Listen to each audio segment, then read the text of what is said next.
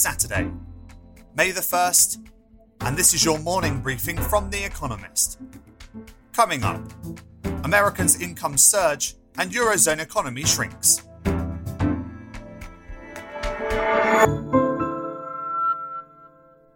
First, the week in brief. Helped by a boost from COVID-19 stimulus checks, personal incomes in America climbed by 21.1% in March compared with the month before, a record single-month increase. Americans reacted by both flashing that cash and by saving. Consumer spending rose by 4.2% compared with the previous month, while the personal savings rate rose from 13.9% to 27.6%. Burdened by lockdowns and a sluggish vaccine rollout, the Eurozone entered a double-dip recession in the first 3 months of this year. Germany's economy fared particularly badly, with GDP contracting by 1.7% quarter-on-quarter. Spain's and Italy's also shrank, though France's grew slightly. Output for the bloc shrank by 0.6% overall, following a decline of 0.7% in the final 3 months of 2020. After investigating a complaint made by Spotify 2 years ago, the European Union charged Apple with breaching antitrust laws. The streaming service claimed Apple was distorting competition by refusing to make apps available through its App Store unless developers agreed to stringent terms and high fees. If Apple is found guilty, it could be fined up to 10% of its global profits. Britain's Financial Conduct Authority proposed loosening the rules for listing special purpose acquisition companies, a contentious species of shell company. The regulator wants to allow London's stock market to join the SPAC boom emanating from America. Opponents of reform argue that Britain's current stricter regime protects investors. Under the FCA's consultation, the public will have 4 weeks to comment on the proposals. America announced restrictions on travel from India because of its unprecedented surge of COVID-19 infections, barring entry to foreign nationals who have been there within the past fortnight. India is counting nearly 400,000 new cases daily. The White House cited variants of the virus as an additional worry. Australia went further, banning re-entry from India even to its own nationals. Kyrgyzstan countered its losses after a ceasefire ended a border skirmish with Tajikistan. At least 31 Kyrgyz were killed after civilians squabbling over a contested water supply facility were joined by armed forces from both sides. The Tajiks have yet to announce their own casualties. The landlocked post-Soviet states remain vexed with disputed boundaries. The president of the Palestinian National Authority, Mahmoud Abbas, postponed parliamentary elections due to take place in May. Elections were last held in 2006, but Mr. Abbas said polls could not proceed unless Israel allows Palestinians to vote in East Jerusalem, the hoped-for capital of the Palestinian state, which has been occupied by Israel since 1967. Palestine's presidential election is scheduled for July, but may also be postponed. And fact of the day. Just 4% of those on the island of Taiwan, when polled in 2020, called themselves simply Chinese.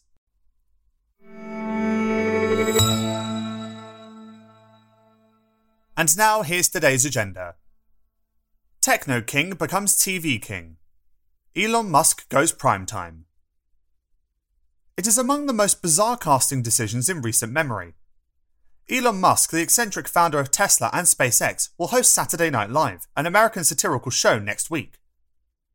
The electric car and space rocket tycoon is not exactly known for his comedy chops and has cultivated a reputation as a social media troll. The Atlantic argued his hosting, quote, erodes the series' reputation as a cultural gatekeeper and gives a notorious attention seeker just that, attention. But the billionaire is undoubtedly a draw. And SNL is no stranger to provocative hosts. Donald Trump, America's controversialist-in-chief, has graced its stage twice. His appearance during the election campaign in 2015 caused protests outside the show's home at 30 Rockefeller Plaza. Now in its 46th year, the show's ratings have been flagging. The announcement of Mr. Musk's hosting set the internet ablaze. Despite the reservations of some cast members, Mr. Musk is a risk which may just pay off.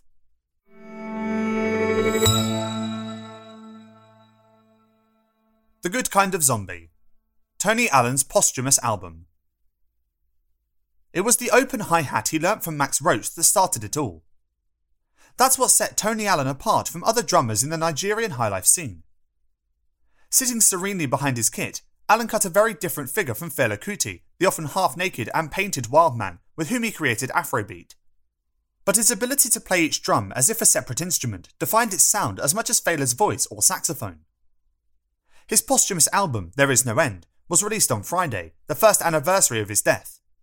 It has him playing alongside a new generation of artists, including Sampa the Great and Lava LaRue. Alan's rhythms were indelibly beaten into everything from post-punk to modern jazz. He cut records with an eclectic slate of artists, including Ernest Ranglin, the uncontested king of Jamaican guitar, and techno pioneer Jeff Mills. Now he will have one last groove from beyond the grave.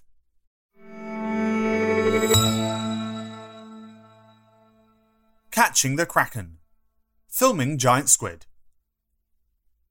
For centuries, giant squid straddled the boundary of myth and reality, evidenced only by sea shanties and scars borne by sperm whales. Video footage of the world's largest invertebrate has proven extraordinarily elusive. But one person has filmed them repeatedly, Dr. Edith Widder of the Ocean Research and Conservation Association. Now, she and her colleagues have revealed their squid snapping secrets in the journal Deep Sea Research Part 1. Realising the noise and white lights of traditional submersibles frightened away sea life, they developed a silent, drifting camera platform with red lights invisible to squid. It also trailed a neon blue lure dubbed the E-Jelly, which mimics the bioluminescent jellyfish that attracts squid. In 2013, this apparatus became the first to film a live giant squid in its natural habitat. Further expeditions could uncover more mysteries of the deep, still the least studied environment on Earth.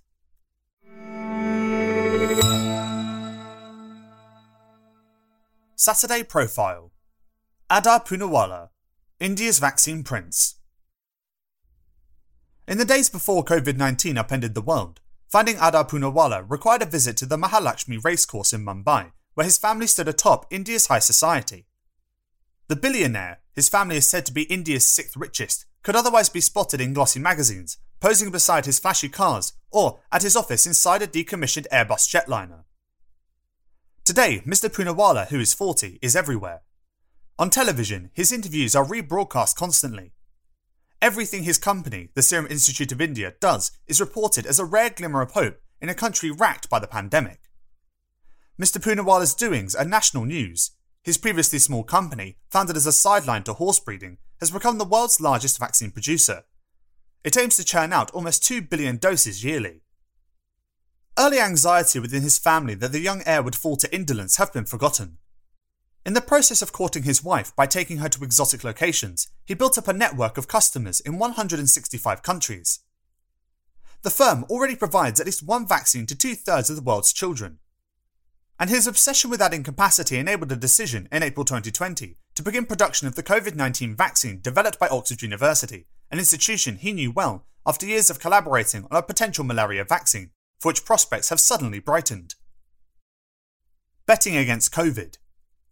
For now, what matters is whether the COVID-19 tsunami can be stopped in India. From May 1st, all Indian adults will become eligible for vaccination, but supplies remain far too low to provide all the doses needed. Could his firm boost output? In the past week, Mr. Poonawalla has been in London, quietly meeting people whom he calls vaguely global, stakeholders. Many problems must still be overcome.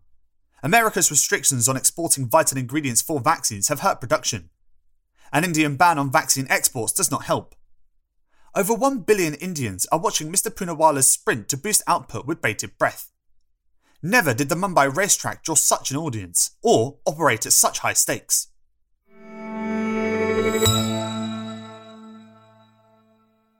Testing the boundaries. The Indian Premier League. The IPL is the highlight of India's sporting calendar.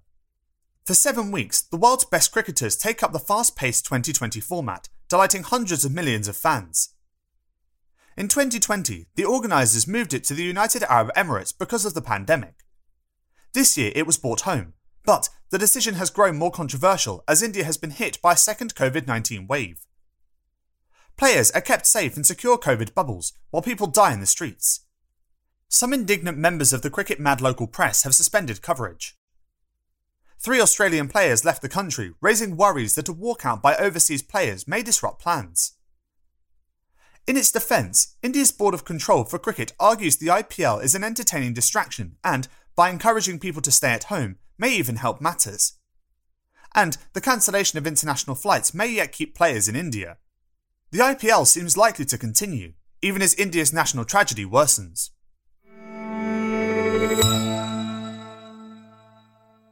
Finally, here's the quote of the day from Joseph Addison, who was born on this day in 1672. "I shall endeavour to enliven morality with wit, and to temper wit with morality." That's it from the Economist morning briefing, available every weekday and on Saturdays. You can hear interviews and analysis from our journalists, including our current affairs podcast, The Intelligence, by searching for The Economist on your podcast app or asking your smart speaker to play the latest Economist radio podcast. And as a subscriber, you have access to each week's full edition in audio. Just download the Economist app on your mobile device to start listening.